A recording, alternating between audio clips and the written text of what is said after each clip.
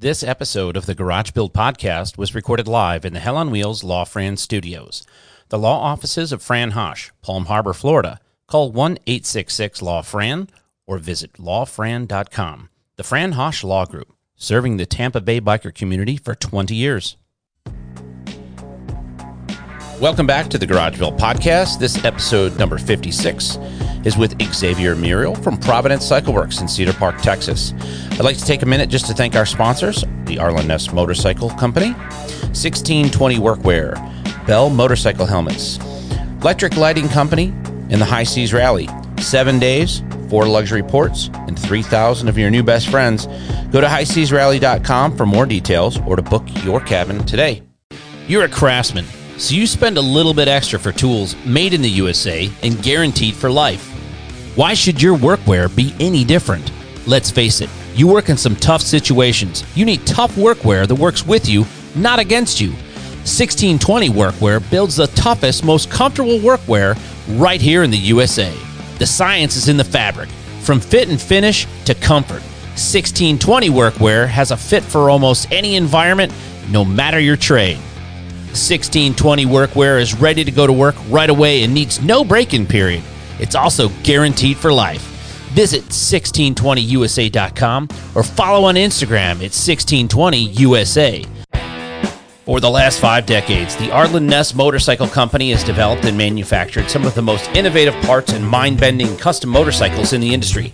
Today, 3 generations and over 50 years later, those traditions stand tall.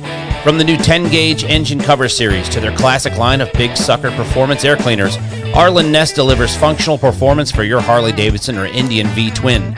Go to arlenness.com and use discount code GarageBuilt10 to save 10% and get free shipping in the continental U.S. on orders over $100.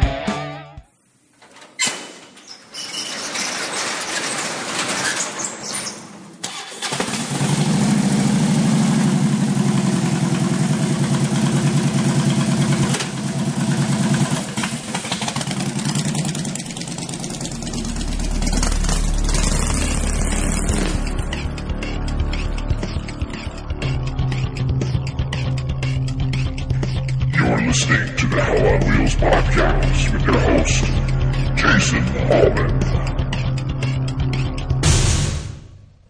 We were just having that conversation. Let's see, we have to get... You don't want to wear cans, do you? No. No. Let me see your levels. Hello, hello. Hello, Hello, hello. Hello. That's good. Hello, Clarice of the Lambs. Stop crying. Clarice. Oh, Senator. Love the suit. You know, that movie freaks me out because there's like 3 things going on in that movie. There's the arc of her story with him. There's the arc of his story with the world. And then there's that Buffalo Bill dude. Dude, when she's walking around in that basement and he's got that infrared on her. Yeah. And she's just like, buddy, I can't. I get up and pace. Gives you the heebie-jeebies. Yeah, I pace around the house. I mean, like anything like that. Like you'll.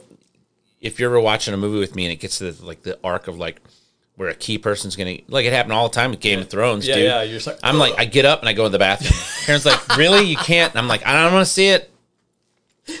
I don't want to see it. That's awesome. That's exactly what Eb does. She's just like, I can't. And then as soon as it happens, you go, what happened? Did she give it? Oh, let's back it up. Yeah. So I was trying to think of like the proper way to intro this conversation because we've done nothing but converse for 4 days, but we have had a busy week. And which led me to start thinking about all the things that led up to this conversation right now. Because when you're a podcaster, your fear is that there's 2 ways to do it. You can do it the way Jace does it, where it's like, okay, enough pleasantries, let's go. We're going to podcast. And, right. There's part of me that wishes I was a little bit more like roll into town, set this up, grab Steve, because I missed the opportunity to sit down with Steve. Right. I missed the opportunity to sit down with Mark. Right. And Mark was very apologetic yesterday. I'm like, look, dude, I'm in your space, invading your space, but you're always afraid you're going to have to have like a canned conversation afterwards. But, and I think you go all the way around. For me, I find that so impersonal. I find it like doing a radio interview. Yeah, Whereas, and that's like, not what it is. Even the one that we did via the internet right. that day, that was not a podcast to me. That was 2 dudes talking about motorcycles and music, you know, whereas when I did the one with him, and it's great. His style is for what he does, and as successful as he is. I mean, I'm that guy. I spent so long in a business that is just super impersonal, that when you actually get to sit down with somebody that you can relate to on multiple levels, not just drums or music. Yeah. It's everything, life and drums and relationship and music and motorcycles and all that stuff, man. It's we just didn't well-rounded. When we going back to the one that we did in the spring after Daytona, we didn't unpack. There's a lot of space and there's a lot of data in the rearview mirror now from then till today, right? A lot of things we've done together, a lot of things we work on together at this point, a lot of things we're planning for the future. I didn't want to focus on your BC days, right? Because I think everybody wants to focus on your BC days. And I didn't want it to come off as like I was trying to do an interview with somebody. I didn't understand until now, it's probably in the last 90 days, that I always understood the distance that you put between BC and Providence. Okay, I always understood that. I was like, okay, stand on your own, don't rest on your laurels, Right. All those things. And then when I come here and I'm like, he's not even, like, you walk in the showroom and it's kind of not figured out yet, in the parts room's kind of not figured out yet, in the engine room's kind of not figured out yet. And I'm thinking to myself, this is a guy that was as successful as anyone ever has been in a career. I mean, you did that for 15 years. That's half of, my father-in-law worked for General Motors for 30 years, right? So when you contextualize it like that, you did half of what a normal, terrestrial pedestrian career would be in a business that most people don't ever get a chance. Most people that play music don't get a chance to do music professionally. Most people that get a chance to play music professionally don't play it on a world stage. And most people that play it on a world stage don't get to do it for very long.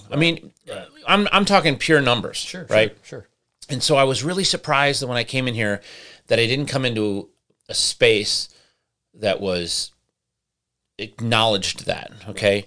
And then so that was one of the things that I said when I came here. I was like, wow, you have a space that you've carved out for yourself in your home with, gold and platinum records on the wall, and your drum kit that you keep practice on that. But I was surprised that wasn't part of how you did things. And then we've had this conversation over the last week where I felt it was unfair to that guy who did all those things to not use that, not as leverage, but as that's a pretty good.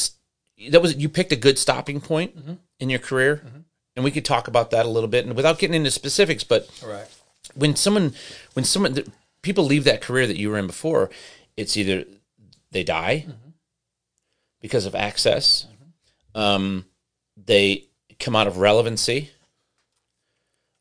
or the band explodes because there's too many egos in the room. But that's not the case. The case is that you said, "Hey, check it out. I don't want to do it this way anymore. So we're doing great. We did good. This is where the bus is going to stop, and I'm going to get off of it, and you guys can do what you need to do, right?" So that's kind of that's what I think people don't understand about your former career. Right. How do you think people, like, what is your, have you thought about the general consensus? I mean, we've talked a little bit about it this week. I think so. I mean, I've had, being away from that entity for 17, 18, 19, almost 3 years now. A little over 3 years. Right. In March It'll be 4. This year, be 4 years, 4 full years. So I've had a lot of time to process the gamut of emotions that went along with being in that band, and understanding where I'm at now because of the choices of leaving that band. I feel that the masses looked at that situation, that when Keith and myself left, that how can you do that? Because there were lots of fans that took it personally, like we broke up with them. Like Keith and I decided that we didn't want them anymore, and we left. Yeah. And there were a lot of people that I've spoken to over the years that have said, dude, how could you leave that? You were, fingers in the air, a rock star. And you did this and you did that. And I'm like, okay, yeah. For me, like you said, there was 2 words that you just said, relevancy and excess. And in my experience, because again, that's the only thing I can ever talk about is my experience. Sure. Everything else is a fucking opinion and nobody cares. And they're all shitty. They're all shit anyway. Yeah. So my experience personally was that, yes, I achieved something that millions literally before and after me will never do. I got to do things that I only dreamed about as a kid watching MTV. And as you get into that and understand it more, you realize that it comes with its own price, whatever that price is for each individual. The relevancy part got to the point where we were so, for me, again, burnt out. Musically, physically. We had literally been on the road since August of 04. Right. 05, after we put the first record out, and had not stopped. And still, the unit, to my understanding, is still doing it. And there are a lot of situations that happen where a band falls out of relevancy. They go from playing the biggest arenas and stages in the world to playing the clubs that they played at on the way up. Because every band has an ascension, and they either stay there or they start to dwindle and fall out of relevancy. And what happens with that is that if there's nothing else to focus on and not per se take the place of it, but become as important, then the question is, what am I going to do? Then the answer is, I don't know. What do I know how to do? So when did you know that you wanted to do bikes? I've known I wanted to do bikes when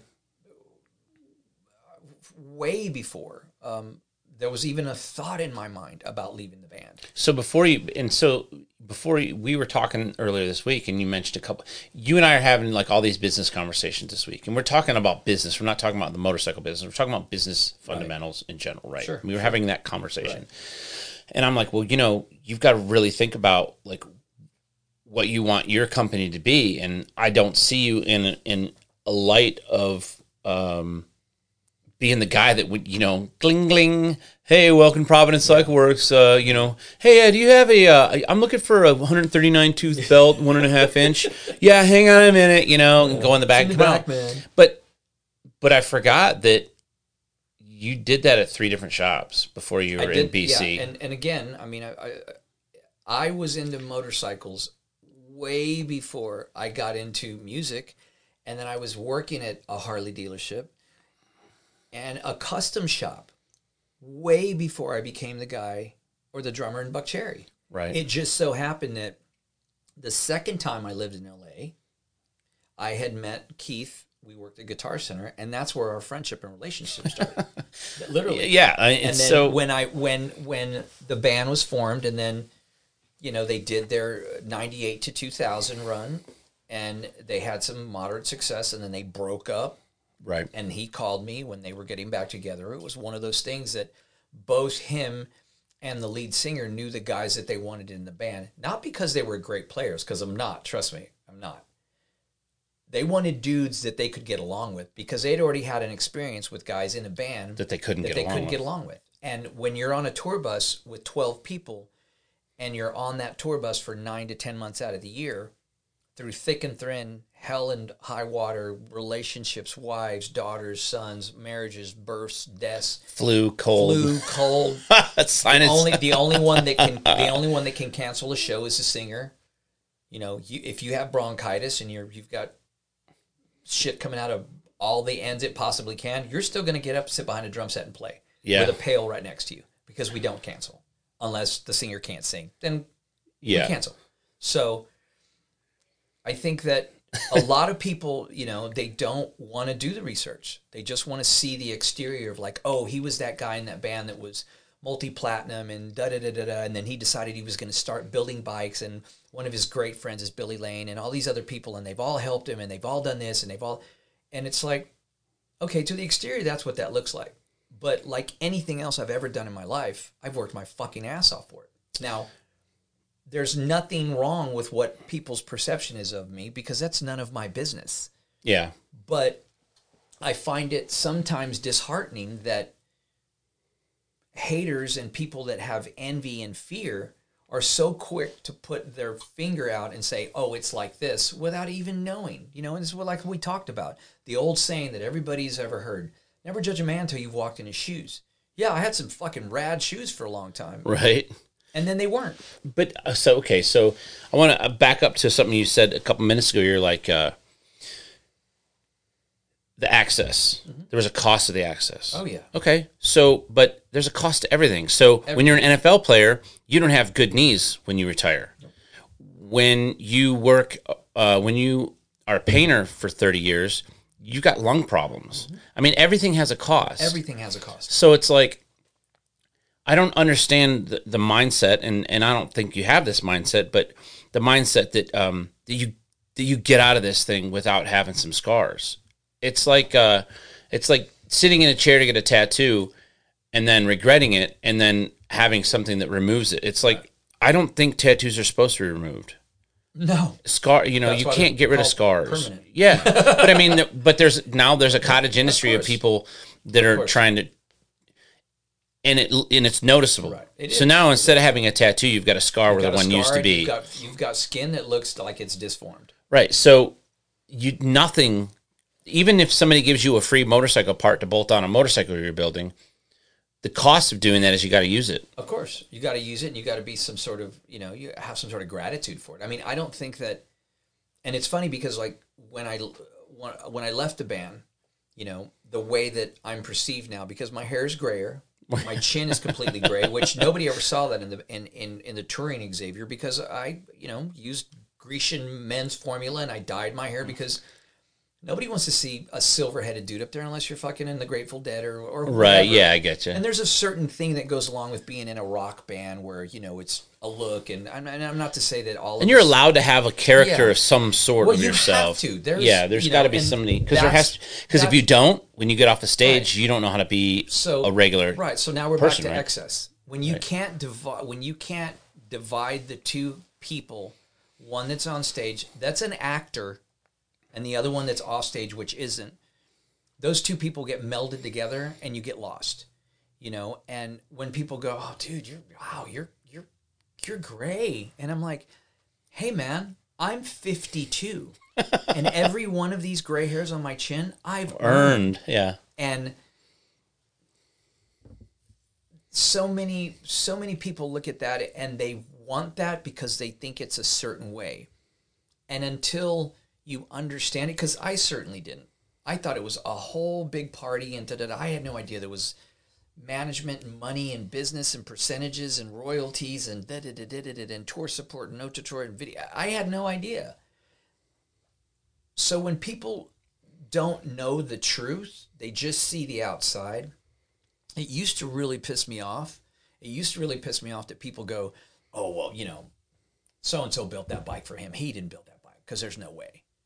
Well, why not? Because all you see is a drummer that was up there with the hair flying and eyeliner under my fucking eyes and spinning sticks and on tour with Motley, Kiss, and Nickelback.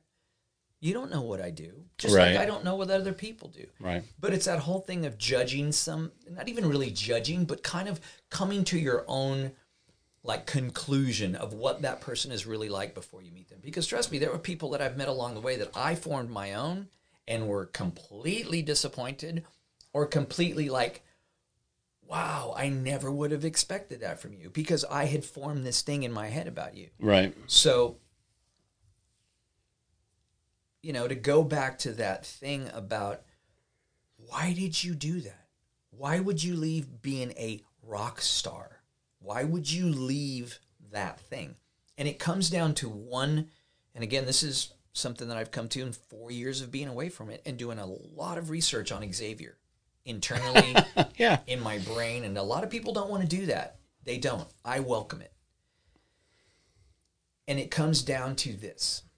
I had forgotten why I picked up sticks in the first place. I was unhappy. And like any other situation, if you stay in an unhappy relationship, and people, you said it the other day, what did you say? Why does it have to be an ugly divorce? Why can't it be? Yeah, it can be an amazing divorce. Right. Well, that's what I did. Instead of running that whole train into the ground with something that I started to be unhappy with, and I had to ask myself, what is your motive? Like staying married for the kids. Right. Why are you here? Why are you here? Because you're up there and you're going through the motions and you're pretty unhappy because inside you're not feeling the same way you were when you were happy playing drums on a stage. So when I asked myself, if I'm not happy, is there anything in my surroundings right now that is going to make me happy? And the answer was no. So rather than... Are you saying like, I couldn't, if I moved my kid around, maybe I would be a little more... I'm talking about... No, I'm just saying so that people understand, like, those are the kinds of things you look at. It was something far more... It was exterior than just like repositioning yourself, and it was all about the people that I was surrounded with. And life is long enough and short enough that walking through it with resentments to situations that you have control over, you've created, that you have control over leaving, and choose not to because of either the stardom aspect or the money or the adoration or whatever it is. If you choose not to leave that situation, it is your fault. Well, I feel like unless you're a child, pretty much everything is your fault to some degree. Right. So you've done a lot of studying on Xavier. Have you leveled up?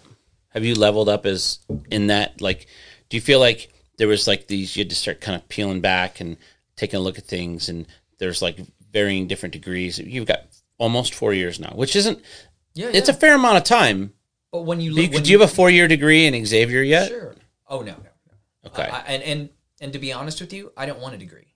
Well, you know what I mean. I'm metaphorically, like, I mean, Absolutely. As a human being, you want to, like, well, I do. Not everybody does, because I see some people get just kind of sedentary and set in their ways, and they get complacent. But I see people get content and happy in their ways. Like they've leveled up as far as they're going to level up.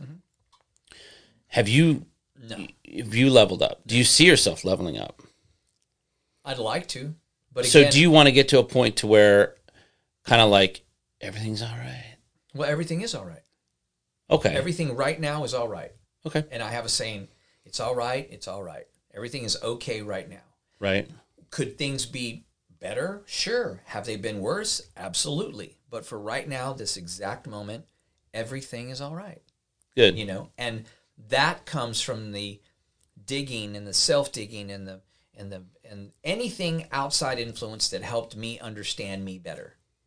And that's, you get to that point of being okay and into acceptance about the past. Right. And everything that happened in it. The present. And being acceptance of what's going on right now. But the future, I got no idea. Don't want to know. I'm not a wizard. Don't have a crystal ball. It broke a long time ago. But I will say this, that everything in my past period and every decision I've made, good and bad, has led me to right now. Now, the battles that happened after I left the band, going, oh, well, I'm not relevant anymore. Nobody's going to like me. I'm not this. I'm not that,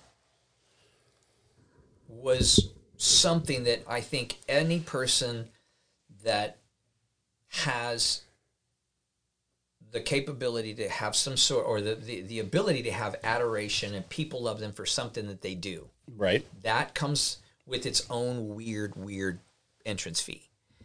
And when that went away, I had to really understand and look at why that is. The only thing I can compare it to, and it's funny because I had a very tumultuous partnership with my first business partner, and and I use a lot of sports metaphors and a lot of music metaphors because I research music, right? Popular music, like I would say music from 60 to now. Mostly, I just like classic rock and the bands and the dynamic and all that stuff and all the craziness that you heard about that you didn't really hear about it before, even if it happened. Right? We all know that Elvis, Jerry Lee Lewis, and Carl Perkins and all them drove around in cars, doing God knows what kind of drugs, but we don't know for a fact. Right. It wasn't written down. Right. In fact, Elvis said that he never did drugs. Right. Sure. He took medicine. Right, of course. It was his medicine. It wasn't a drug. But the only thing I can compare what you're talking to and trying to draw a parallel so that other people can understand is I compare, Evan and I compared our relationship to much in the way that Guns N' Roses did, because there was one person who was kind of naturally in control of things, and the oddity is that he was a lot more like a front man in a lot of ways because he had good looks and people loved him and they were drawn to him, and I had to work really hard to get that from people. Right. And so when we decided that we weren't going to be business partners anymore, and I pulled out of that situation, it was amazing to me that when I pulled out of that situation, that I didn't just pull out of that situation. I pulled out of the motorcycle business, right? Even though I literally went from one day being at JR Cycle Works to the next day I had an LLC and we were moving forward with Cycle Stop USA. Almost nothing I did when I was at JR was I able to carry over to Cycle Stop in the form of resources. Right. It was like, I didn't have a tire machine, so I had to buy one. Right. I didn't have lifts, so I had to buy them. Right. I had my tools, but the shop tools, those stayed at the shop. Right. I didn't have a welder. I still have never purchased a set of torches. Those kinds of things. And then it was, well, if you want to sign up with Drag, it's a $5,000 buy-in.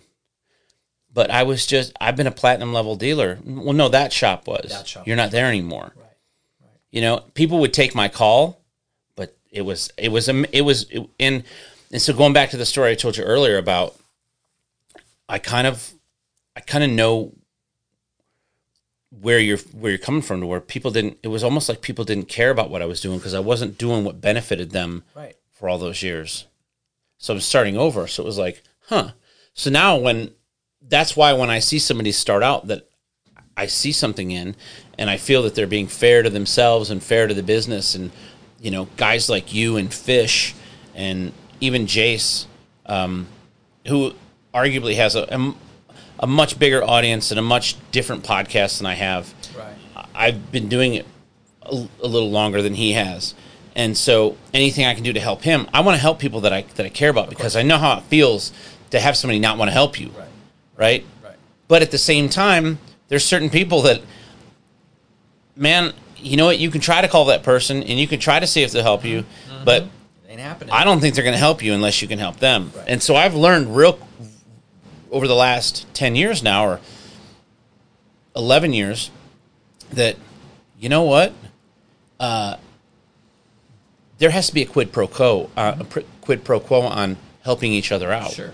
And I understand that I have to do business with you, and that entails me purchasing a product or whatever, or doing marketing for you, or doing whatever it is that we do. But I got to make sure that Cycle Stop, or the Garage Built Media Company, gets what they deserve out of it too. Of course.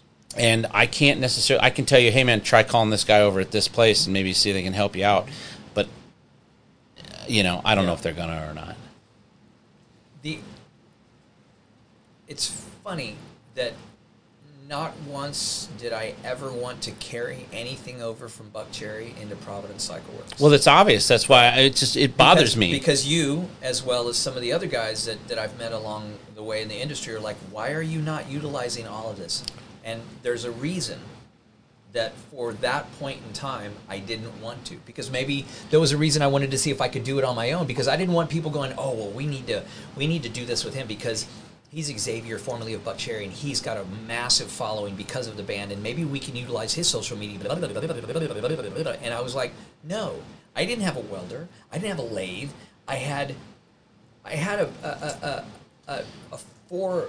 Well, you can't sell somebody something you can't deliver on, so I understand. I didn't have any of that stuff either. And you didn't. Let's be honest, and I don't want to talk your business, but let's just put it out there for what it is, because we've all heard it. Yeah. You didn't walk away. You didn't get divorced from a rich dude and get alimony. No. You didn't get divorced from a rich dude and get half his pension. No. When you walked away from Buck Cherry, you walked away. I walked away, and what I walked away with from that was experience and stuff you already had, massive memories, stuff that I already had that I had acquired through my actions. I didn't have anybody call up and go, oh, well, we're representing Buck Cherry and Xavier's interested in Sabian cymbals and Yamaha drums and Vader drumsticks and Remo. Nobody did that for me. I called each one of those companies up and said, I've been playing your product since I was fucking 10 years old. This is what's going on. I have a packet sending to you. I'd love to talk to you. Boom, boom, boom. And it happened. And when I left that, those companies, to my face, said, we don't endorse the band. We endorse Xavier Muriel, which is the highest form of honor ever. From that, yeah. Which is very much why I didn't use any of that stuff. Now, do I have the ability to place something out there because of something I did that somebody believes in me that they could get something for it? Okay, great. But it takes two hands to shake. Yep. So as long as I don't overuse that with the intention of self-seeking and self-motive of like, well, I'm going to get this from somebody because I'm so... Fuck that. I did that. And that led to the excess, which led to all the other nonsense, which I woke up one day and went, yeah, this is not good for you anymore. Yeah, so what I meant, so that I can, and we've had this conversation, but I'll just circle back around and clarify it, was that it wasn't, I've never seen you use your history as a snowplow and push it through a door and say, hey, look at me. Right. But I was really taken aback when I come into your place of business, and it's not everywhere. It's not anywhere. Yeah, it's not in any common area. The only place in your office is in my office, yep. And there's only one thing in there, and it's the cover of Modern Drummer magazine, and exactly in a huge poster size. And the reason that is because that is the holy grail. Yeah, it's like being on Guitar World if you're a guitar player. Guitar World, or Easy Rider, or whatever it is. So and this goes back, and for many years, none of that stuff was hung up anywhere, ever, nowhere. Because was that because you didn't feel like you belonged somewhere, or is it because? Yeah, no, absolutely. Because I felt that's a tough place to be. That's a tough place to be. I felt that I wasn't relevant in the music industry anymore, and like we had that conversation. Nobody's going to come and take my memories, my gold and platinum records, or the 6 or 7 drum sets that are in my garage. Nobody's going to take that away from me. The only person that took it away was me. Yeah. So again, with all that work, I realized that not only saying it to people because it sounds cool, but believing it because it's the truth. I didn't leave the music industry. I left the Buck Cherry business. Right. And I'm still doing music when I can. It just so happens that motorcycles and everything that it entails, from that first idea of like, I'm going to ask Billy to build me a set of tanks. And then it was on. From that moment, which was 2011, 12, he had already built my Choppers Ink bike. We had already done the documentary. We'd already gone across country, myself and him and Keith, on our motorcycles. So when that happened, there was something that was ignited. And when I learned how to, the first time I did my first TIG weld, right, via Will Ramsey, there was something there. Something was ignited.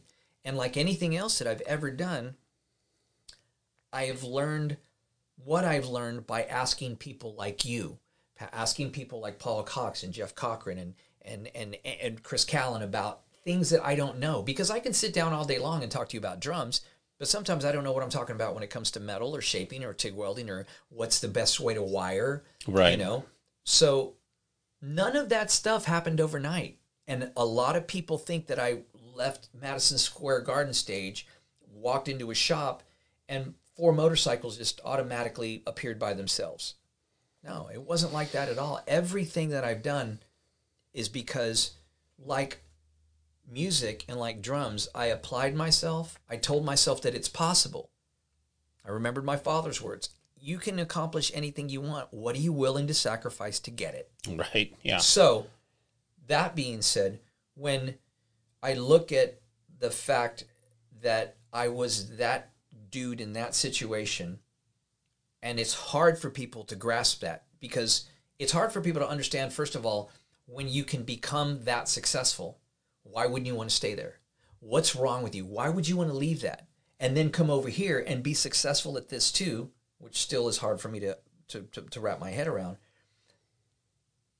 It's almost offensive to them. Well, high achieving people are high achieving people in everything they do, regardless of what. I mean, it is. you've got what I would consider on a scale of 1 to 10, an easy 9.5, 10 at home. You know, you get along with. Again, you know what I mean? Where everything's good there. There's a nice even tempered kind of aura there. You're successful at work here. I mean, you are successful. You know, I'll never forget. Bill Dodge said something to me one time. This is 2007. Yeah, we're sitting at Firehouse Subs next to the Limp Nicky lot. This is how long ago this was. And I'm talking to him, and I'm like, you know, we were talking about. We had all seen like this decline happen, right? That's when people stopped getting bikes built all the time, and the chopper kind of was going away, and no one. And I can tell you that none of us knew what the next big thing was going to be. Right. And certainly, big wheel baggers weren't on the radar, and you know, I mean, that started out west, and right. You know, we were just thankful that we had a service department. Sure. And I said something to Bill about not me being, but him being one of the. I said, man, you know, you're one of the most successful bike builders in the business. And he goes, well, no, man. He goes, we're all the most successful bike builders in the business. He goes, we're all working, we're all doing it, we're all, you know. And it was just like, that's a nice way to look at it. You know what I mean? So I mean, if you get up every day and got somewhere to go, and it's like this, and some days are good, some days are bad. Yeah. I remember what I was talking to you a couple weeks ago, and I called you, and I could just tell that your drive home, you were wound tighter than a. Yeah, because it was a bad day. Yeah, and it happens, you know. And we used to say, you know, a bad day. What is it? A bad day. A great day in life, or your job is worse than a bad day in rock and roll, or some fucking saying. Yeah, like right. But you know what I'm saying. Yeah, and it's true, because when I would be out there doing that thing and find something that didn't agree with me or that I didn't like, and somebody would come up and go, "Hey, man, where are you?" I'm like, "I'm on a fucking tour bus." Yeah, in Scandinavia, playing in front of 5,000 people that just want to see you hit things with pieces of wood. It's okay. You're doing good. And you have to stop at some point in time and go, yeah, my life is good, man. So there's a point in time then where you were kind of looking for things to be pissy about? Always. Yeah. Always. Because when you're, you know, again, we spoke about that when you get into that complacent realm of a routine, you lose perspective as to how good it really is. Because you're constantly in search of the next thing. What's the thing? And next thing you know, you've fucking blown off a day that you could have made awesome by just going, you know what? I'm going to sit in this park today. I'm going to watch kids play and dogs catch Frisbees, have a fucking cup of coffee, let the sun hit my face and go, I am above ground, and stop there. Yeah. And stop there. But I won't. I'll start nitpicking. Well, I could have this, and I should have that, and what about that? And I could have bought this, and again, okay, shoulda, woulda, coulda. Right. Shoulda, woulda, coulda. So I think it's natural. It's human nature to always want more. But when I get to that point, which is that day that you call me, there was parts that were supposed to be ordered, they weren't ordered. But whose fault is that? Mine. Ultimately, it's your responsibility. Right. But I want to find something else to replace that finger pointing or whatever it is and be pissy about it. And then I have to stop, dude. And I have many people in my life and lots of teachings that I've learned along the way that are just like, it's all good. You know, it's all good.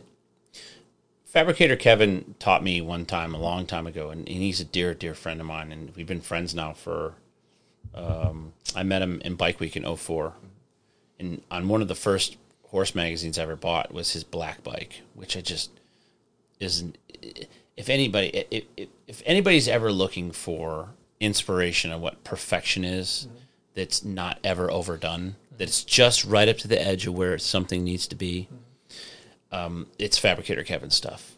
I mean, there's a very short list of people that if I could say, all right, you just won $150,000 or $100,000, and you've got to use all of it to have people build you to get a custom motorcycle built. There's people you can call and you get one bike. There's people you can call and get two bikes. There's people. Fabricator Kevin would be one of the dudes that I would love a bike built by him for me with zero direction to him. Right. I've known him that long and love him that much that I would love to have $25,000 and just, here, I'm going to leave you with this envelope with $25,000. Go away. No rush. Yeah. Right? But I would really like for you to build me a bike. I love you. We've known each other a very long time. I want to see what you would build for me. Sure. And that would be something that I would put in my personal museum of things that I got from my friend. Right. And so he taught me very early on. I told him, I says, I want to build Triumph choppers. He says, you're never going to make a dime. And he's right. I built a couple of them. And I've never made a dime off them. But I wanted to build a bike. And he said, well, what are you waiting for? And I said, well, I don't have the money to build it. And he goes, okay. So I think this is around 05 or 06. It was before I had finished the West Coast chopper that I built for myself. He says, look, man, get one thing. Just one thing. I don't care what it is. One motorcycle part. And as long as you have that one motorcycle part, and in your head you're building off of that one motorcycle part, you're building a chopper. So I've never forgotten sight of that. Yeah. So obviously the first bike you built was called, what was the name of the bike? Cholula. Yeah. Okay, that was actually the second bike that I built. The first bike I ever built was at Voodoo Customs, but I never claim it because I didn't actually do the sheet work, the sheet metal, or most of it. I assembled a couple of things, so I never really count that one. But my hands, my stuff in my one-car garage was Cholula and Burbank. Okay, so that's done in between breaks and off time spare money. That was a 2-year build, and that's not even. This is in the throes of your former career, where you arguably could have, and you had it earlier. You still own a Choppers Inc. bike. I do, which is funny that you just said that because I did the same thing about Fab Kevin, which is exactly what I did with Billy. I literally plopped some money down. I had originally got a knucklehead from him. Keith bought one and I bought one at the same time, and the idea was to ride from Florida back to California. And there was a bunch of mishaps that I had with my knuckle, and thinking about it, knowing what I know now about knuckles, that was a 47, and I would have been, and it just didn't work out, and Billy felt really bad, and this is way, way, way early in our, and I wouldn't even, we were friends, we were heavy acquaintances, friends, but we aren't what we are now. We weren't what we are now. And he felt really bad, and he wanted to give me a refund. And I said, no, I don't want my money back. I want a Choppers Inc. bike. And that's literally what I said. He said, well, I want a chopper. He goes, are you okay with a panhead? I said, absolutely. He said, you cool with a tank shift? I said, fucking never had one, but do it. Let's go. Right. And that was it. I gave him no direction, nothing. And, some time goes by, I'm on the road, and he sends me some pictures via the internet on my bike. And I was like, how exciting is that when you get those? Well, it was multiple-fold because, one, I was getting a bike built by a guy I had watched on TV and was a fucking fanboy. Can you put a pin in the story and tell that? Here's what I want people to understand that maybe are into this in the last 10 years, okay? Mm-hmm. So, Discovery Channel does, and I don't know if you know this or not, I'm assuming he told you this. So Billy's on either the first or the second episode of Monster Garage. Oh, second. He leaves during the shooting of that. I'm told due to a difference of opinion on what's going to happen. And it wasn't his show. But the producers of that show knew they had somebody that was very marketable, right, and very willing to be marketed. Right. And so basically he says, hey, I'm taking my bat and ball. I'm going back to Melbourne. And if you need me, that's where I'll be, kind of deal. Mm-hmm. And so they come up with Motorcycle Mania 2 was supposed to be what is the Biker Build-Off. Right. So, and the Biker Build-Off happens between him and Roger Bourget, and then it's on. It's on. That's lots of TV. That's literally what created what I call the chopperdom era. Okay, so talk about, because I don't think people understand how influential Billy Lane was in that period to people that were, because you're famous. Mm-hmm. I mean, everywhere you go, people know who Buck Cherry is, and everywhere you go, you know you're getting singled out. Right. I've seen the other dudes in the band. There was a couple of Muppets, and then there was you and Josh, and Keith looks like a regular dude that would live next door to you but plays the guitar, right? right. But the other guys I don't know. But So Billy ends up being, and tell as much or as little of that story as you want. But the only reason I want you to tell the story is so that people understand that here you are, kind of like starstruck a little bit maybe about the whole process, and so there's the knowing him and then getting the bike pictures. Right. Like anybody else, I mean, I ordered the first Motorcycle Mania on DVD from Discovery Channel. My girlfriend got it for me for Christmas. So this was way before it was ever, the Biker Build-Offs were in rotation. Right. It was the first Discovery Motorcycle Mania with Jesse. That was it. A great one, by the way. Great one, by the way. That one recharges my battery quite frequently. Yes, it does. Because he hadn't gotten there yet. It hadn't gotten to him. No, that started the gold rush for me. What I call the gold rush. And I was working at a company. I was working at a custom shop here in Austin called Voodoo Customs. Which, ironically, every time I see the name Voodoo Choppers or Vintage Voodoo, I always think about that. And so the next thing on the radar is, on cable TV, on Discovery Channel, the first Biker Build-Off. Entertain your brain. And I remember watching that because the trailers had come out, and everybody at the shop and every other motorcycle shop in Austin or around the world probably was like, what is this? It's like the first time you hear Pantera or Zeppelin. Yeah. And I remember watching that and seeing him, and the first thing that I noticed was he's a fucking rocker. Because he's got dreads. He's got long hair. Because before that, we'd all seen the magazines. We'd seen him in his first couple of the ones where he has short hair and he's wearing a fedora. He's got the fedora and he's got some rings. He's clever, And he looks cute. He's cute. But there was the other icons. There was Yaffe. There was Kendall Johnson. There was Donnie Smith. There was Don Hotop. There was Arlen. There was all of those people in all those magazines when it was the day. And I was so pissed off at the end of that first Biker Build-Off because I couldn't go back and rewind it. I couldn't see it. And I remember sitting there and staring at it, and then it started to go into rotation when it went through the roof. So that's that point where, again, something clicked in me. So this is 03, 04. This is 03. This is 03. Are you traveling professional musician yet? This wasn't 03 because Larry passed in 04. This was in 2002. Okay. Is when all that really started to come up. And I remember like going, because I was already working at a Harley. I was working at a custom shop, so I was already in the motorcycle business. Industry, yeah. Right, to some degree. I ran a parts counter. I did the bookkeeping. I talked to the customers because the two owners at that time were absolutely unable to have a conversation with a customer without hitting them with a fucking wrench. Right. So that's not really good for business. And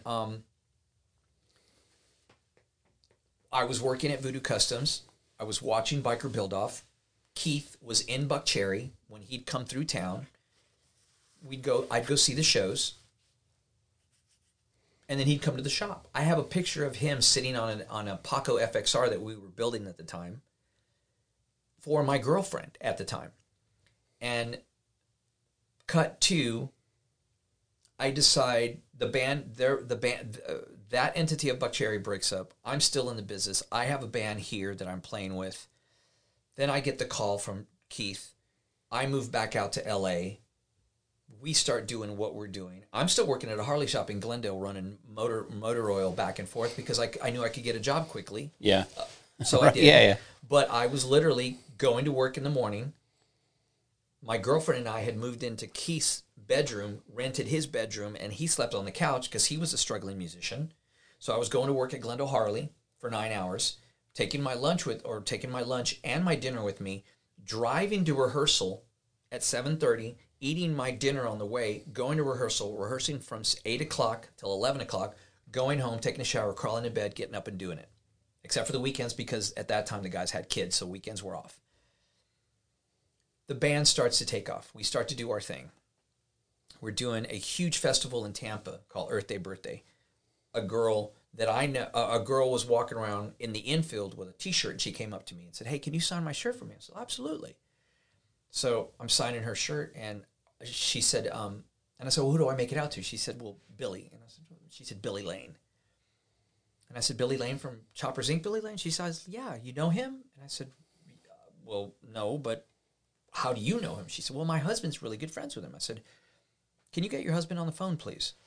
Talked to her husband, told him who I was. I said, "Please call Billy and forward my number to him because I'd really like to talk to him." Billy texts me later that day and says, "Hey, I'll call you tomorrow." Called him. He called me the next day.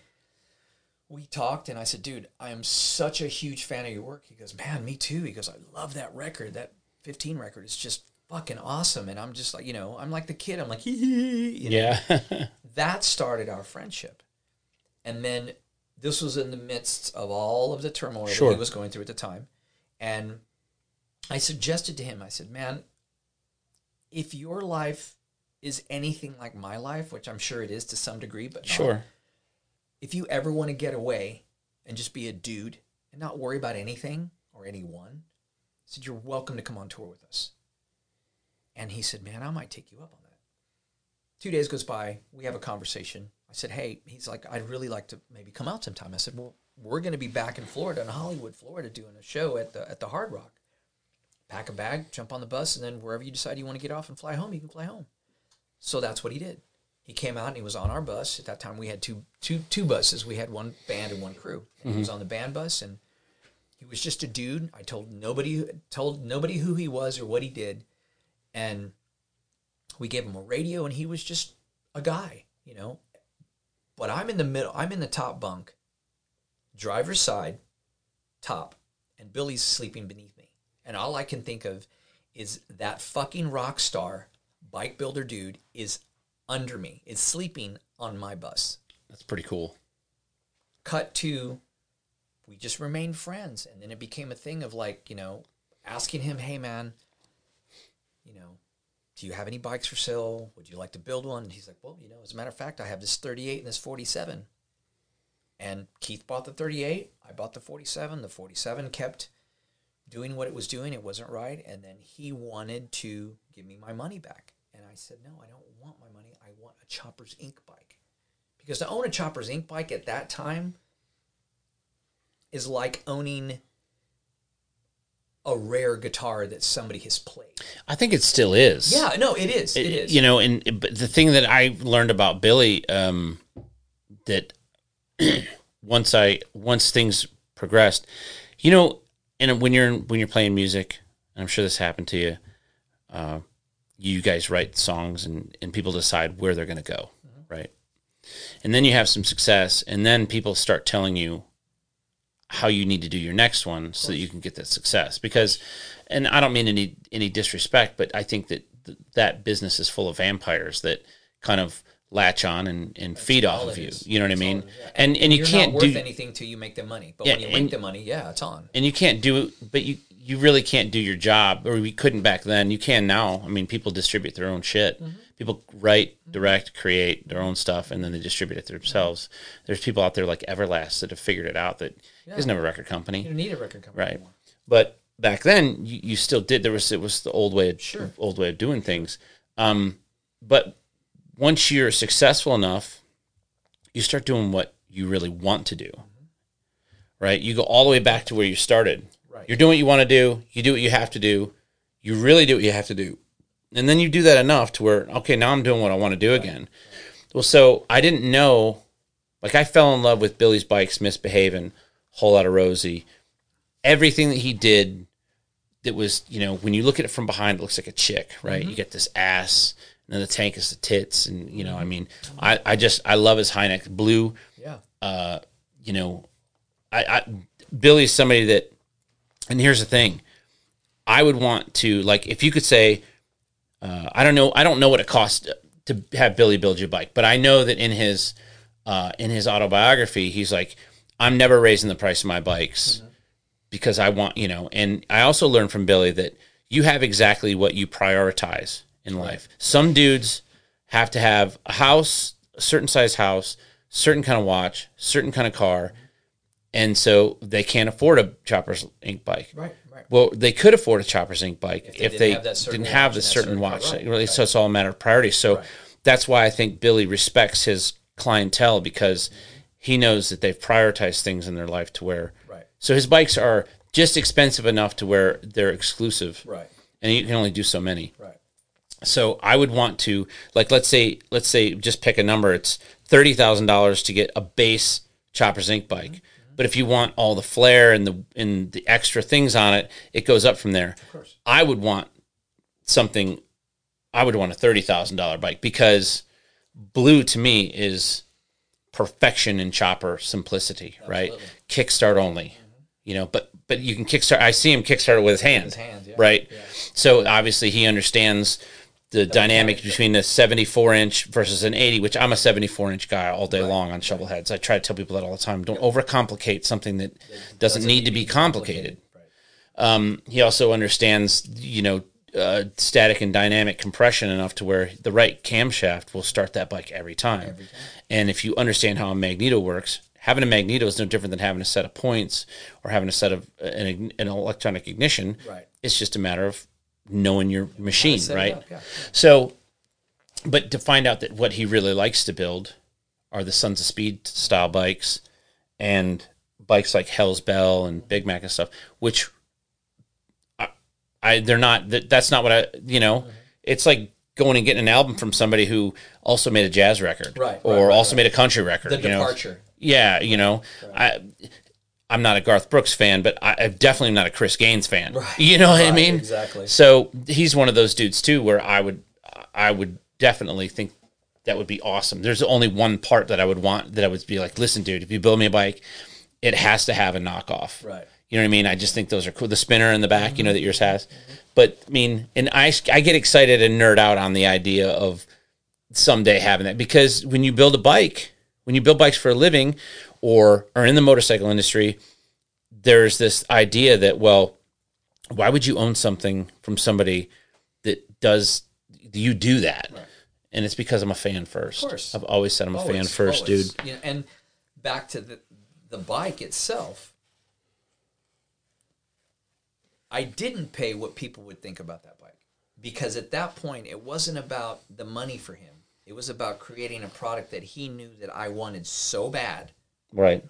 That he was willing to literally almost give it away, because he knew how much I wanted it. He knew how much I loved it and respected it. Not for the fact of driving it around where people go, oh my God, you got a Choppers Inc. No. Because I'm riding something that my friend created that I went down and helped. When I wasn't on tour in certain between certain legs where we had a week or two off, I'd fly down to Melbourne, I'd get a hotel room, I'd get a car, and I'd go to work every morning at 8 o'clock with him. And he'd go, okay, I need you to drill out that master cylinder. And I knew nothing. Even coming from working at Voodoo before, which was never hands-on mechanical stuff or fabrication. It was all paperwork and whatnot. And picking up the phone and ordering parts and so, hey, can I get you, blah, blah, blah.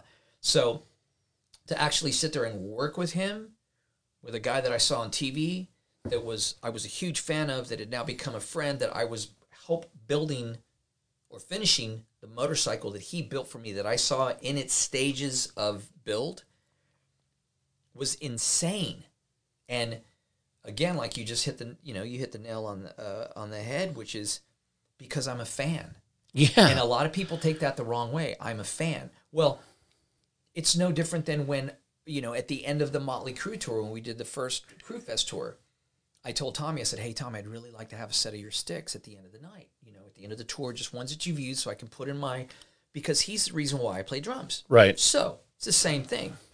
In essence, Billy Lane is probably the reason why I started building choppers. It unequivocally is. Right. And I know people say that. For me, too, right, like, it's a big part of it. I mean, right. I look at things in triads, like my dad built bikes. Right, and, and so that's why I know what bikes are. And my favorite bike ever is my dad's bike, right? I mean, it just is. Right. But Billy's, when I was like, yeah, wait a minute. Yeah. Like, I think I could learn to do this. Right. My first motorcycle at 6 was an MR50 from my dad. So my dad started the process. Right. I got into the process and loved it. Bought an FL, blah, blah, blah. Worked at a custom Harley shop. Saw the Discovery Channel. Saw the biker build-offs. Met Billy Lane, blah, blah, blah. Building a bike in Melbourne with him. Riding that bike across the country from Florida to California with him and my guitar player.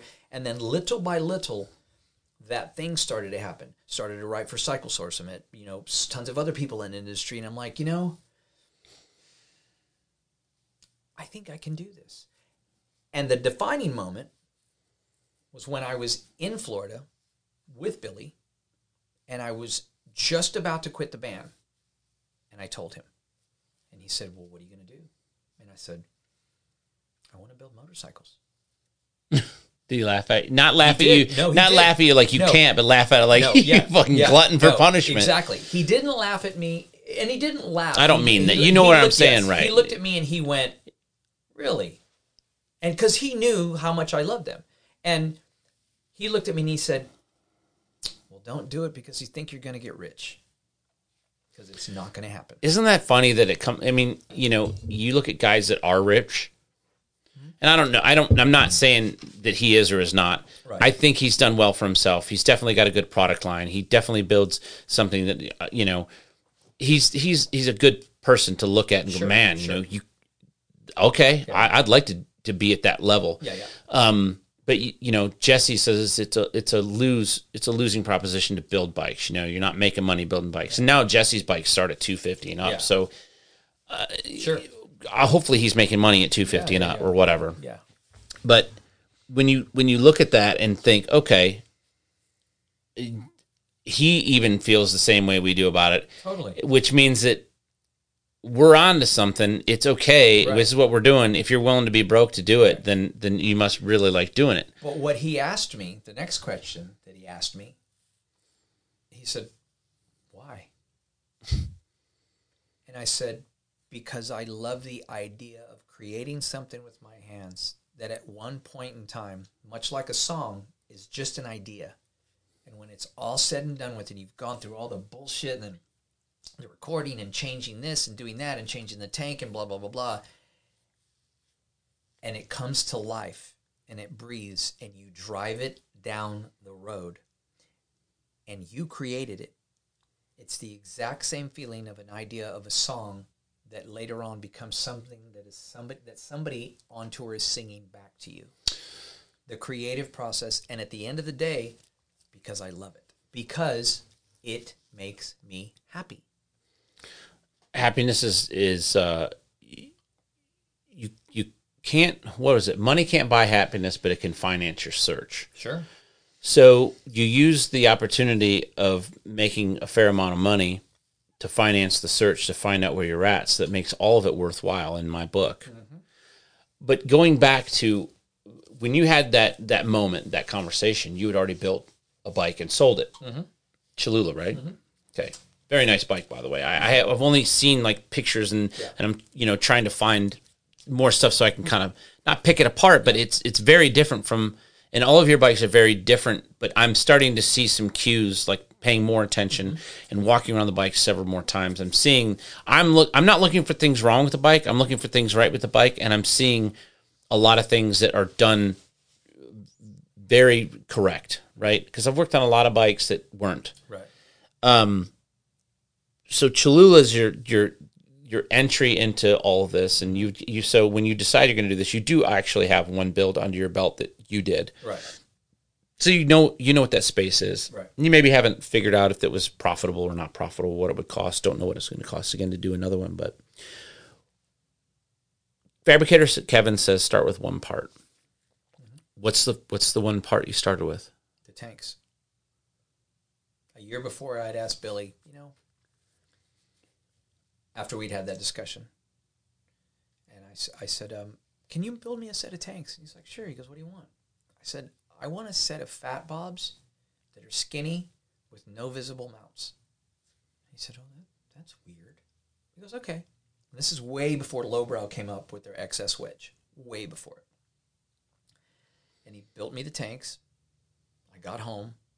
I would have somebody come to my house and take all the stuff that I had ordered off of eBay or Craigslist around the country or whatever. When it was delivered, it would be put in my living room. Right. And I came home and there was a package and it said, W Lane. And I was like, what the fuck? And I opened it up and it was those tanks. It was Cholula's tanks.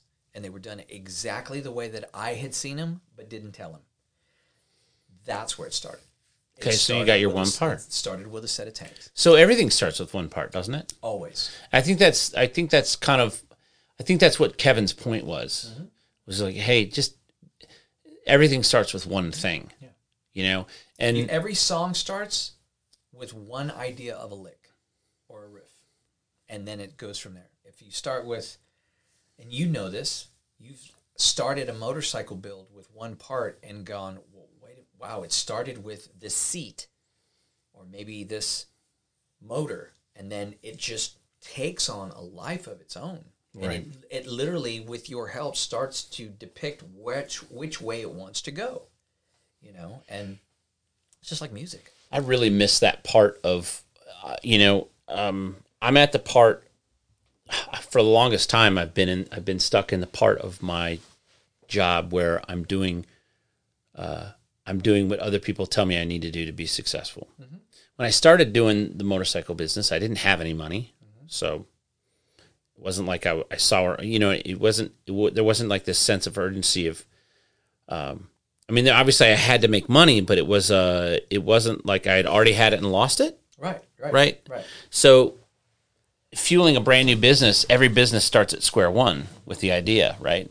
And so I just did everything with enthusiasm and precociousness and the tools that I had. Mm-hmm. And when I think utilizing what you have, and when I look at like my very first build that we did by hand, it was very, very much in the vein of something that would come out of a particular shop in Florida that we've talked about ad nauseum. I mean, it's almost a shameless ripoff. But I haven't. And I've built other choppers that have more work done to them, but I don't think I have a style. Like I haven't worked on that. Right. And that's depressing to me a little bit. Mm-hmm. I think I've gotten in my own way so much that I don't even know what I don't know what I would want to build if I could build anything. And I get in this complacency piece where I'm like, oh, this is good enough.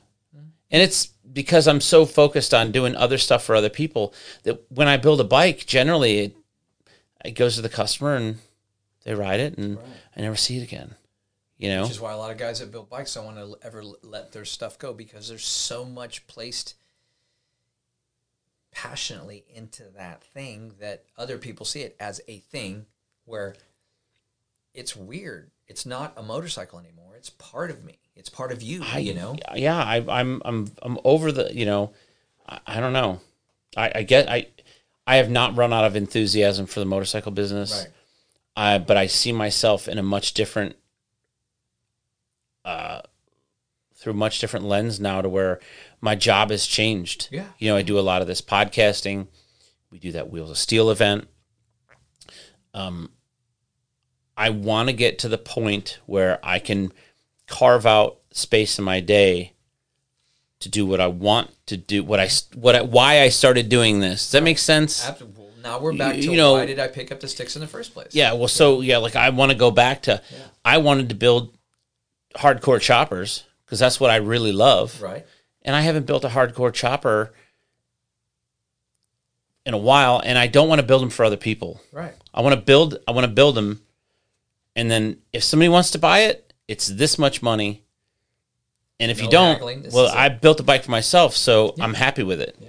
And I want a blue. I'm going to be honest with you. That's when I say I want a blue, I want what blue represents to Billy. And it's funny because to this day, that influence, that style, fingers in the air, is still being built by other people because they're still gracing the cover of a magazine. Yeah. And you can see it. You can see that style. Now, and I love that you use the word style. And everything I do motorcycle related, I always relate to music. Always. Because it's the only thing that I really know that has either worked for me or didn't work for me, had to figure out why it didn't work for me, and then change the process. I used to name every one of my bikes after a song. Right. So, doing something like that, and nobody's going to reinvent the wheel. No. It's not going to happen. So anybody that listens to this, fuck you, it's not going to happen. So everything's been done. You're not as intelligent, bright, or fucking like game-changing as you think you are. Your mom loves you. Your mom loves you, and it's okay. Yeah. When you can take influences from other things, whatever it is, music, motorcycles, painting, movies, cars, whatever it is, and you can apply it your way with respect to its origin is important. When you deliberately rip somebody off and then do not cop to it and call it your own, you're a fucker. Yeah, and there's some people that have done some pretty gnarly knockoff shit. Yes. And again, everybody is always going to look at everybody else's bills and go, oh, well, he stole that from Billy, or he stole that from Jeff, or he stole that from Paul. Okay, you can say that. You're entitled to your own opinion. But if somebody's walking around actually calling that their own, that's a problem. There's an issue. Or they get on somebody else's program and make some backhanded remark about how, well, yeah, I'm not the first person to do it, but my shit is made to run. My shit's meant to go 100 miles an hour. Sure. It's like, okay, all right. Whatever. Right. I mean, you look like you honestly, you make yourself look where you're holding yourself in high regard. You're not giving anybody an opportunity to give you an accolade for doing it better. Sure. Because you've already done it. And I always look at that person and go, hey man, your back hurt? No. Why? Well, you're patting yourself on the back. Why would my back hurt? Because does it hurt your back sucking your own dick that much? I always say you're going to dislocate your shoulder patting yourself on the back that hard. When and I know people see whatever influences they call out that they see in any of my builds. Yes, absolutely. Why do I play a 26-inch kick drum? Because Bonham did it. Oh, okay. Because Bonham had the best kick drum sound ever. I want as close to that as possible. Now, am I deliberate in my beginnings of doing all this, of literally taking that influence a little too far and it being blatant? Absolutely. Absolutely. But when somebody asks me, well, why did you do that? We saw that on Billy's bike. Yeah, I know. Or we saw that on a Paul Cox bike. Well, yeah, I know, because I love it. It's awesome. And it works. So again, I'm not going to reinvent the wheel. Don't want to. I just want to create and be happy. I had somebody tell me very early on in my career, probably 4 years in, maybe 5 years in, that, well, and I can't remember the name of the shop, so I'm not going to, I can't guarantee that I remember the name of the shop, but I had someone tell me, well, that's not Billy Lane's style. Billy Lane learned that from blah, blah, blah. Mm-hmm. And it wasn't his brother, just so you know. Mm-hmm. It was somebody else that said it. It was, and I can tell you where it was said. It was said when I was at NLP in 2008. So now I can, because I remember the person saying, well, no, that's not Billy's, Billy learned that from this other person. And I'm like, well, it doesn't matter, because that's where I heard it. Like, I don't have to go back and listen to John Coltrane or Robert Johnson because that's what influenced Jimmy Page. Right. I kind of like Jimmy Page. And you know what? Exactly. I really like, I kind of like Greta Van Fleet too. Right. Exactly. I mean, those kids are, yeah. They're a little weird, but they're way fucking quirky. But they're fucking good. They're really tight, dude. If I had that kind of talent at that age, holy shit. We were just looking them up, and they're like, they're 19, 20, because they're twins, right? They're twins, yeah. And they're like 19 and 20, and then their friend's like 21. And think about Trip on this. They're 19 and 20 now. They were doing that when they were 9. And I saw an interview with Robert Plant where they were talking to Robert Plant about it. He's like, yeah, I've heard of Yeah. He goes, I think that kid. But the purists, once again, I hate that fucking word, but it's the truth. The purists will go, oh, well, they're just ripping off Led Zeppelin. Well, a purist is to somebody that says they're a purist. When I say the purist, it is an absolute indifference to anything cool. I think if you're a purist, you're fuck off. And when they say that, I go, wow, you came to that all on your own. Yeah, so you're a purist then. Wow, so you're a can purist. Listen to the vocal harmonies, the way he does it, the way the bass and the drums interact, and then the way the guitar is played over that. You came to that all on your own, and you call yourself a music aficionado? Of course they did that. Because that's what they like. But they do a really good job of it. And I've looked at them. I've unpacked every video I can find of them online of them singing in a radio station. Right. That kid can. They're great. Now, you put them against the biggest ripoff ever in the late 80s, Kingdom Come. And for whoever's listening to this, if you don't know that band, then I'm sorry. That was a blatant ripoff of Zeppelin. And then everybody went, oh, yeah, no, that's cool. What? No. And they did it awful. Then you've got this band that comes along. These 4 sweet kids from fucking 20 some odd years later. Yeah. And people go, oh, well, they're just ripping off Led Zeppelin. No, they're not. They're influenced by Led Zeppelin. They're 30 years removed from Kingdom Come, who's another 10 years removed from Zeppelin. Really 20 from the body of work that really established Zeppelin. So you're talking about 50 years later, and you're going to rip on these kids for...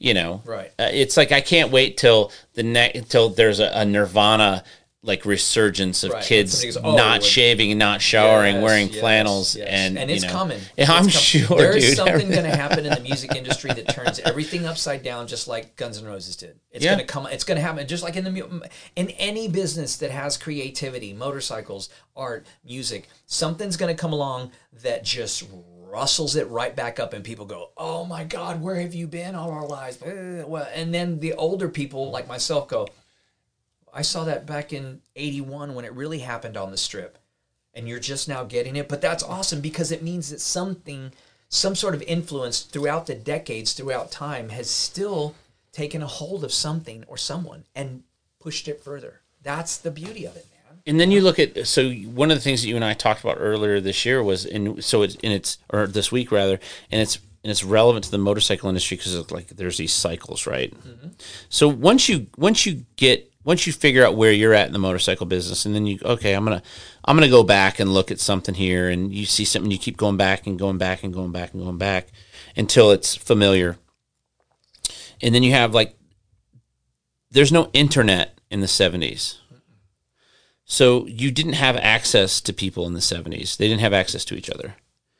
So you have these motorcycles that are built that you kind of can't say, well, it's like that's late 60s through the 70s, right? You can't pinpoint when, unless you have the Easy Rider that it came out in. And even then you don't know what year it was built because one would think with the plethora of pictures that are online, it's amazing how many pictures get published online that I just saw it yesterday or the day before where there's like 20 choppers and they're all riding around and it all looks like, it's all these, white dudes with their chicks with bell bottoms and big hair and you don't know who any of them fucking are. None of them.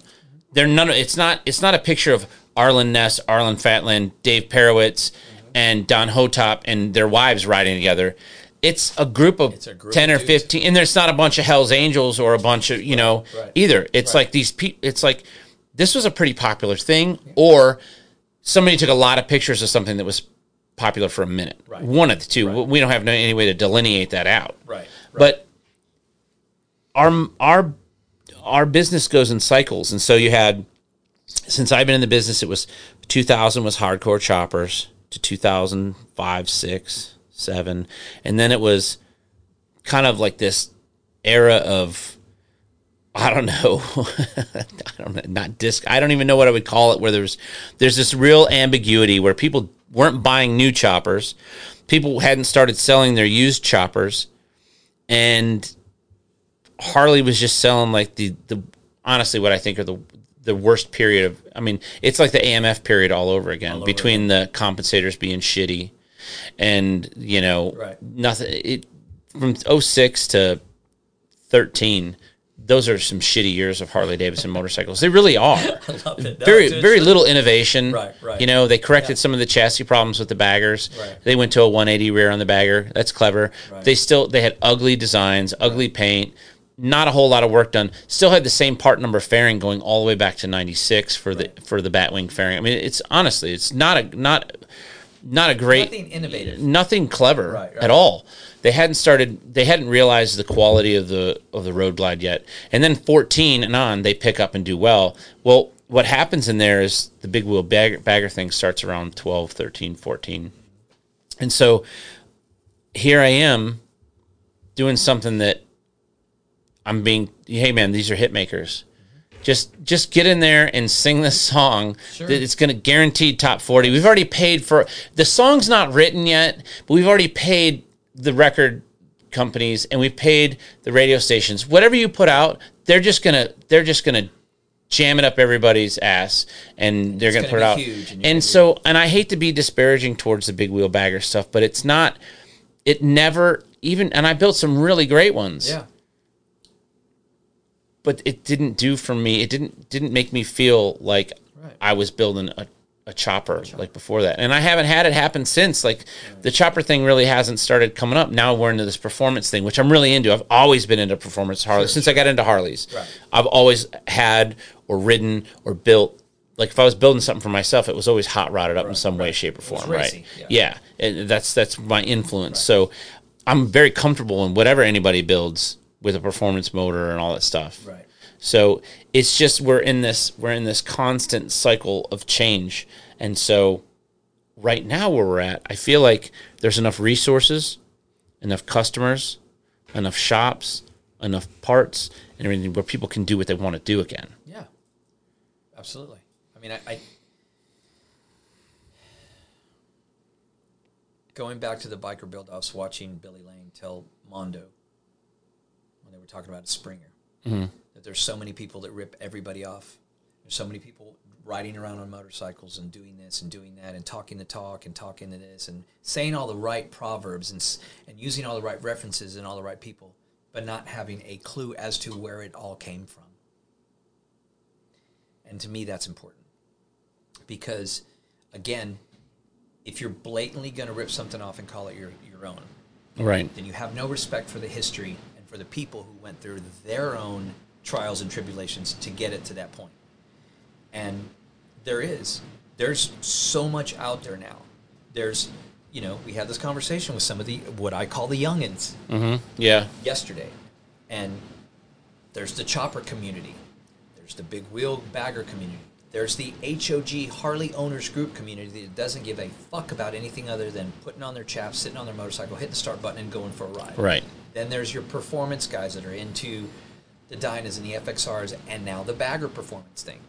And there's the groups that, wear the bell bottoms and put together shit with, with bobby pins and fucking duct tape, and they think it's great. And they ride it, and they're like reliving an era that they didn't exist in. Reliving an era that they have no idea right. what it really meant.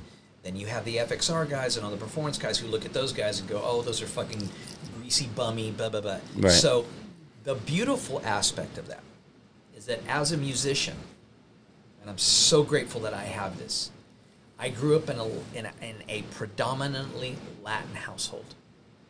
On one end of the house, my parents were listening to merengue, cumbias, tiro puente, marcelana, My brother on the other side of the house was listening to Judas Priest, Ted Nugent, Boston, and Nazareth. And there's little Xavier in the middle listening to FM AM radio to Right. Wild I'm Cherry. Casey Kasem. I'm Wild Cherry. Right. And anything that was on the radio in the 70s. Right. And then the 80s and the 90s when my music, love for music took over. That's the way that I view the industry, period, encompassed. If we didn't have all that stuff, we'd be fucked. Because we'd all be listening to AM radio and riding AM bikes. And that would really suck. Yeah. Now, that being said, am I a chopper guy? Absolutely. Will be till I die. I built a Softail and got hated for it. Oh, so now you're on the Softail train. Okay, no problem. But I still built it in my garage with my hands, and it does everything that it was intended to do. Right. What's the final outcome? It starts, it shifts, it brakes, and it looks good. What else do you want? Nothing. Right. So and I will always be partial to choppers because that's what I saw that ignited that first fire in me. Sure. It doesn't mean that when I just jumped on my Shopmates FXR, I didn't get off of that thing and go, oh, fuck, I get it now. I Yeah. understand. It's not going to take away my first love, but it certainly doesn't hurt it. It gives me another avenue to explore creativity, knowledge, experience, and how come you love this thing so much? Teach me. Make me understand. Right. Just like I will never not be a rock drummer. But if you put me in a funk band on a Friday night, oh, it's on. I'm getting down. I'm getting down. I'm going to make some titties bounce. Right. So if I was just a one music kind of guy, I'd be pretty fucking boring as a drummer and non-hireable. If I'm only one way with motorcycles, what good is that? And for everybody else that's out there, for all the other builders and all the other people and the lovers of this, that's awesome. And it's like I always say about anything, find what works for you and be cool with it. And be happy. Work it. Don't disrespect anybody else, because I'll Right. talk shit on big wheel baggers all day long. But when I see them roll in and the money that they put into it and the time and whatever it is that they love, I cannot take away what they do. It's not for me. Right. But when I look at it, there is a level of respect. It may not be as big as the next guy who loves big wheel baggers or performance baggers or whatever the case may be, whatever the box, the category, the title, the subculture, it's all motorcycles. So, if in fact I am a lover of motorcycles, I have to look at that other stuff and go, yeah, that's cool. Yeah. Not for me. I've but that's learned. cool. I've learned to adapt to that. And again, when I look at all, when drummers ask me still, hey man, I'm thinking about doing this for a living. What do you think? I'm like, it's not what you think. That's what I But think. if you get to the point, if you get there, I commend everything that you do. Just like when he said, you're not going to get rich on it. You're not going to be a millionaire. And I'm thinking to myself, well, I was already that once, and it almost killed me, and it wasn't what I wanted to do, Well, it wasn't what you thought it was going to be. No, it wasn't. Just like I told that young kid who's like, I love your drums and the way you play and your kick drum sound and the way you tune your snare and all of that stuff. Once again, nobody taught me. I did all the work. Why does that sound like that? Why does it? Okay, much like the motorcycles. Why won't that metal bend this way? Why won't that? And calling up people that I respect and they're going, yeah, dude, you're fucking up. That's not right at all. Why do you think it's doing that? Well, I don't know. That's why I'm calling you. Yeah, and exactly. Then they go, no. Go back, do this, start this. Oh. Yeah, work the metal. Don't let the metal work you. Right. All those things. Yeah. Don't beat the snare drum into fucking obscure or into let it breathe. Don't choke it. It's cool to play that and look like that, but you're defeating the purpose of what that drum was meant to do. Much like trying to build something for an accolade that looks like somebody else so that somebody else can go, man, that's really cool. What is that all about? And not gonna lie, I did a lot of shit in drumming and a lot of shit in the beginning of this, even when I was like, well, maybe they'll like it. Maybe they'll think it's cool. And then having those certain individuals that know me for who I am and what I am look at me and go, hey, man, don't be that. Just be you. Just be you. And Tommy Lee all day long. Psst, dude, just be yourself. Everybody else is taken. I was just going to say that. That's funny. That's a great line. All the time would say that. Oh, just, because, again, it is important to have influences. Because without them, where would you start?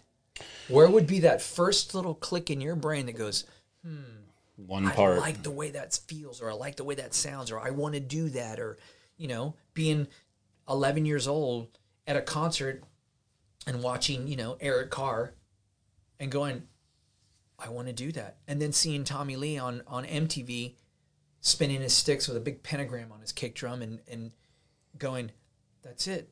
There's something that clicks in everybody that you go, I want to do that, or I like that. Without those things that those guys got from somebody else, that they got from somebody else, that where would we be? Yeah. Yeah, the New York Dolls definitely influenced the look of the crew, right? Right, all day long. And they were like, no, we don't want to walk around the Sunset Strip with, skinny ties acting all new wave. Like the Knack. They're like, fuck you, I'm going to light myself on fire. I'm going to put my hair in the air. I'm going to put a big pentagram. Why? To scare white people. To scare white people. Yeah. And every record company was like, it's never going to happen, man. You should probably go back to your day gig. If they, like anybody else that's successful with anything, would have listened to them, right? Much like the person telling you, you're never going to be. Oh, yeah. Yeah, no one ever moved a mountain with a feather, dude. Never. And so when people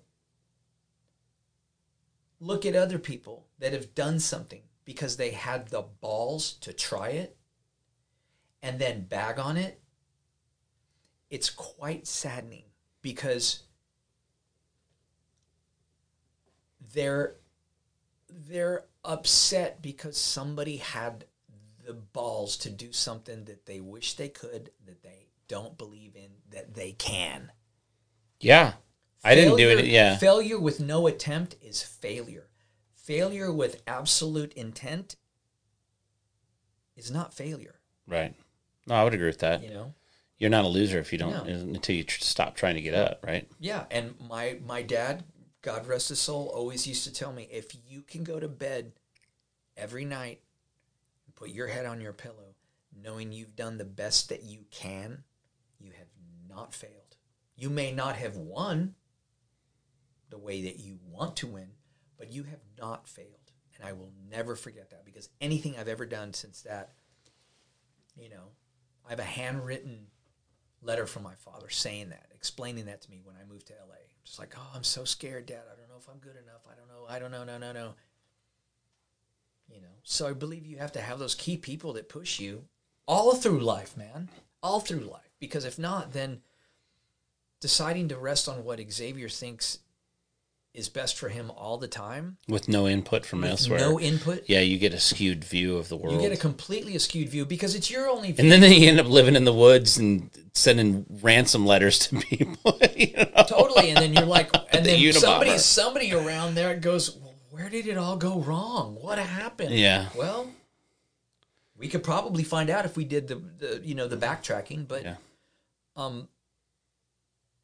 I always used to say about music, whether you like metal or hip hop or disco or reggae or whatever, it's a form of people's entertainment.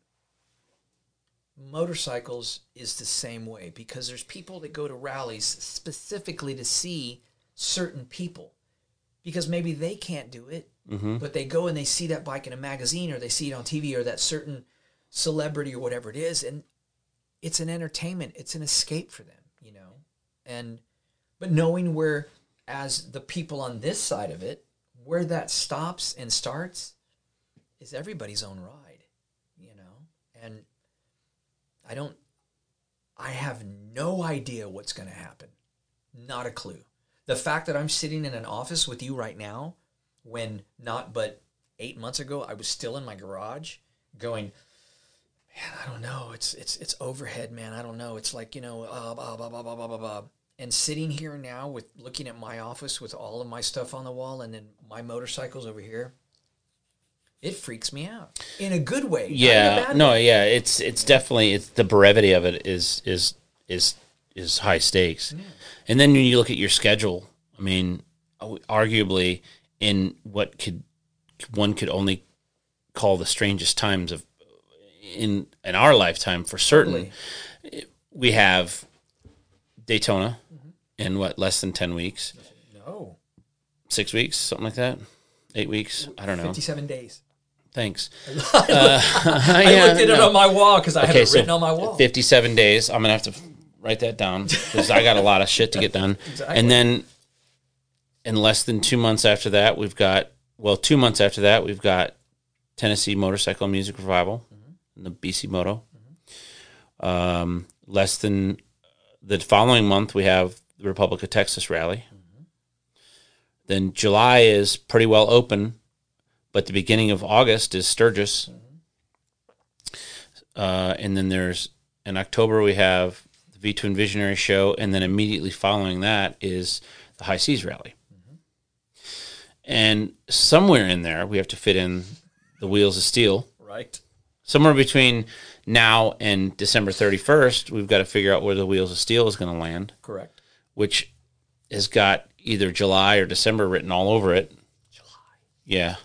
July would be cool, but I don't know. I don't know what to do with. We got a lot going on. So the High Seas Rally is right now that's the bookend so far. It'd be really nice to just at the end of October when that boat comes back, that we could just go, all right, I'll see you next year, dude. All right, bro, later, homie. Yeah, it's like getting deplaning off of a European tour that you've been on for 3 months, and you look at the other guy and you go, later. Well, this is one of those careful what you wish for. Sometimes you get at situations where, so we have people that are ahead of us and that are in the levels of the video game that can go to these events with a much different set of rules, a much different set of responsibilities, and then they're still going to be at these things, but they have their own. They have their. They've got it figured out. Right. They've done it enough. Right. They don't have to go be seen anywhere. They don't have to, And then there's guys like you and I that are. I've asked to be at the back of the room for my entire career. So when I have to go to the front, that means you have to walk. You have to. Excuse me. Pardon me. Excuse me. So I've got to navigate those waters up to the front. So, the High Seas Rally thing is. I know there's a lot of. We know the dates, and there's a lot of. I don't know if the itinerary is done or anything for that, but that, what is the basis of that? I mean, so this is what I understand. It's a motorcycle rally on a cruise ship, and there's several ports of entry, and so there's the little day trips because I've never been on a cruise, right? And then I'm assuming there's a casino and a comedy club and a pool and a bar and a restaurant and all these things on the cruise ship, right? That you can enjoy. But there's like a purpose to this. This isn't just. There's actually some sort of a charity or a charitable piece to this, right? Mm-hmm. That is what all do we need to know about that? First and foremost, the charity aspect of it is that the bike that Providence Cycle Works is building, which is a ground up custom, it will be raffled off on the boat via Facebook Live in October while we're sailing. Prior to that, throughout the entire 21 rally season, which is exactly all the dates that you just said for you, and then I have every other one that I'm doing as well. So I am gone a week out of every month between now and when we get on that boat. All of that benefits the High Seas Rally Dialysis Fund. And what that fund is specifically created for is paying for patients that are on dialysis to come on a boat with their caregiver. And the fund provides the doctors, the nurses, the dialysis machines for that cruise.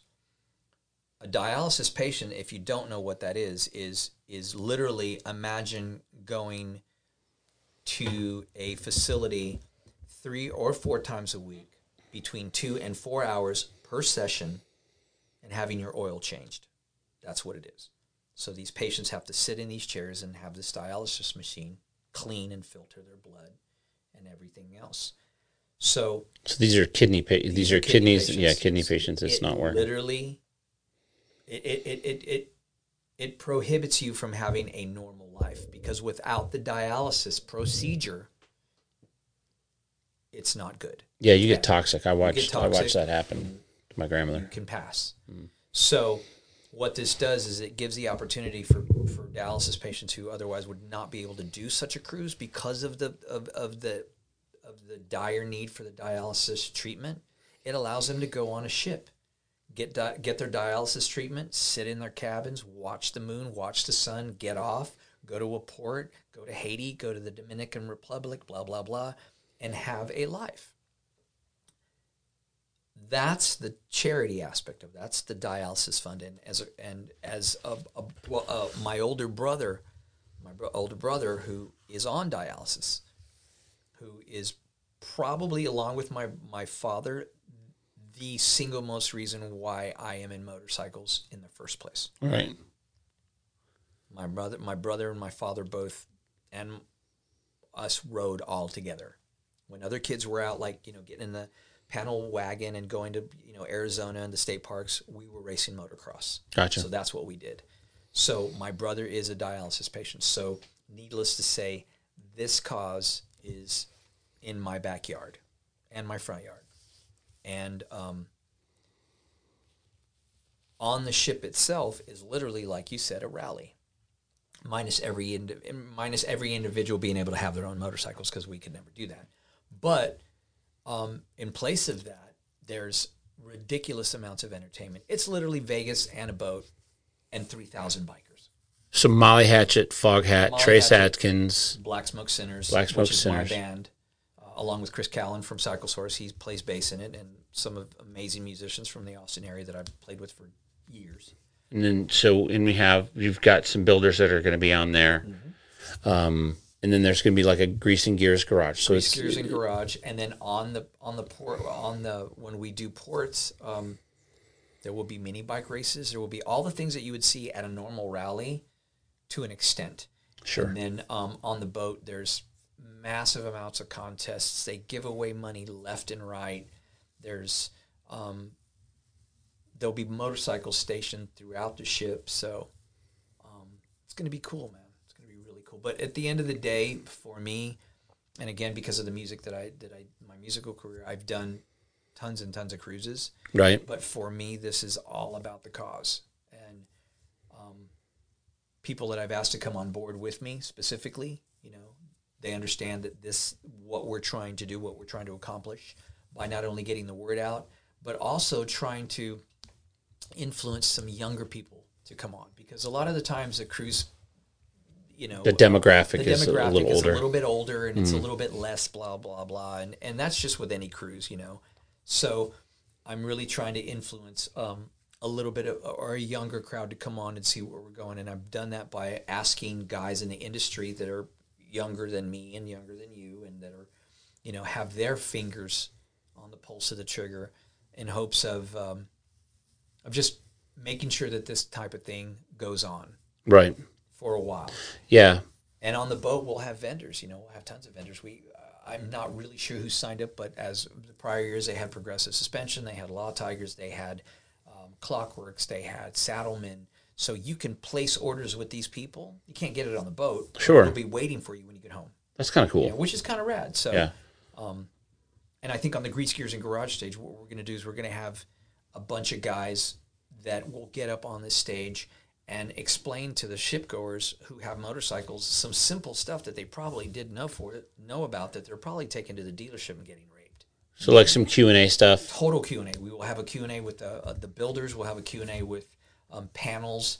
And it'll be one of those things where, like on a Shiprocked, which is a musical cruise, or Monsters of Rock, you don't really pay for that. You pay because you can sit down with, Gene Simmons and talk to him while he's having coffee or whatever. So there's an air of being able to be some accessibility, and elbow rubbing, where you can talk to somebody that you've probably been watching in magazines for a long time or that you don't know. And I think one of the coolest things for me is when I can go up to somebody and go, hey man, I'm so and so, and that one thing that you did.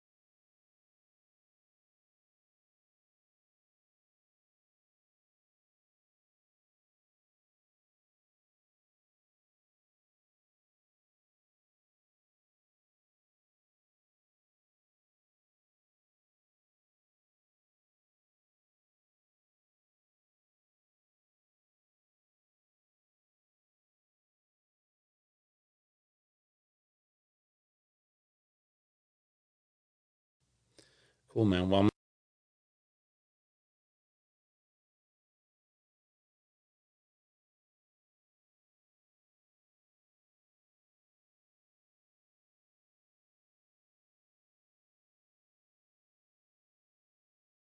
This is a big part. Other side, yeah. you had the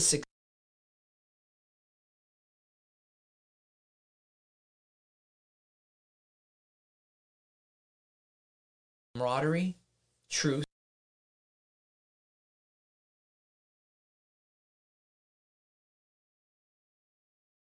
Callan always says,